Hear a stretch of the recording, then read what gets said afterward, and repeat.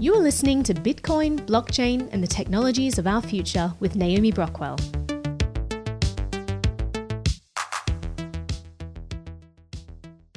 Now I want to bring in Naomi Brockwell, and I always give you props because you were on Bitcoin long before anybody I knew, period. I mean, well over a decade ago. And here's the funny thing, though. When Bitcoin gets hammered, do you get a lot of calls from your college friends? I'll use air quotes saying, we kind of told you so. My friends know better, but you do see a lot of people on Twitter saying things like that. Nouriel Roubini is one famous example. I mean, he has tweets saying, oh, look, it's crashed all the way back to 1,000. You guys are wrecked. You should have known better. I told you so. Then he'll say, oh, it's dumped all the way back to 4,000. I told you so. You're wrecked. And now they're saying again, it's gone all the way back down to $35,000 per Bitcoin. You're all wrecked. I told you so. It's like, no, Nouriel, you didn't tell us so. The long-term trend has definitely been upward. And I think that that's what we're seeing right now is a lot of people trying to have their moment in the sun, but they really missed the boat and missed one of the most interesting financial innovations of a generation. I find it so amazing when these folks who are really well-known like that become so fixated on the misery of others, right? They're just rooting for something not to work out. It confuses me. You don't think it works, fine. Just you don't think it works, but they actually get on the pom-poms every time they think someone else is failing. Maybe it's their bruised ego. Let me talk about superstar wide receiver Odell Beckham because he just signed with the Rams and he decided to take his pay in Bitcoin. So according to a report, this $750,000 right now, after factoring the move in Bitcoin and taxes, is only $35,000.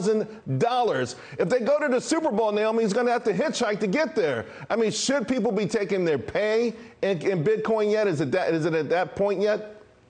Well, it's an interesting situation because I'm wondering why he took his entire pay at the start of the year, which is what you'd presume by this calculation. Otherwise, why would you be signing a contract for something in a certain currency, knowing that it's incredibly volatile? Like, why wouldn't you peg it in US dollars, which is what most people do when they accept Bitcoin as their income? But you see a lot of stories like this. It's brutal. It's incredibly sad to see things like this. It's not so sad for him because he's got a ton of other money and sponsorships. But for some people, it is, there are a lot of sad things going on. But this has been part of the Bitcoin story since the very beginning. It's, the volatility is a core part of this asset. It's a very high risk, high opportunity asset. And people realize that. But we've always recovered from these dips. And I'm absolutely betting that we're going to be recovering from this one. You think, got a minute to go, you think maybe we've made that turn?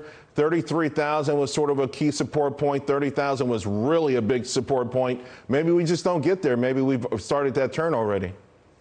I mean, your guess is as good as mine. Price prediction is something a lot of people dabble in. And if you look at all the price predictions from last year, it's going to 1 million, it's going to 100K. They didn't come true. So I am definitely long-term bullish, as I've always been on this. The trajectory keeps going up long-term. When that actually turning point comes, it's really hard to call.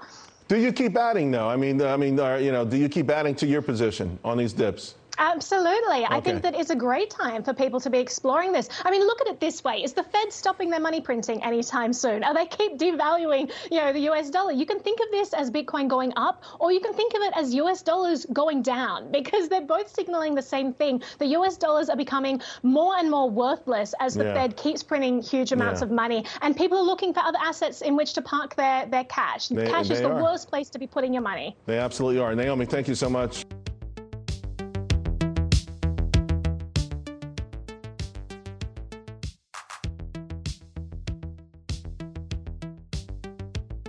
I'm a Bitcoin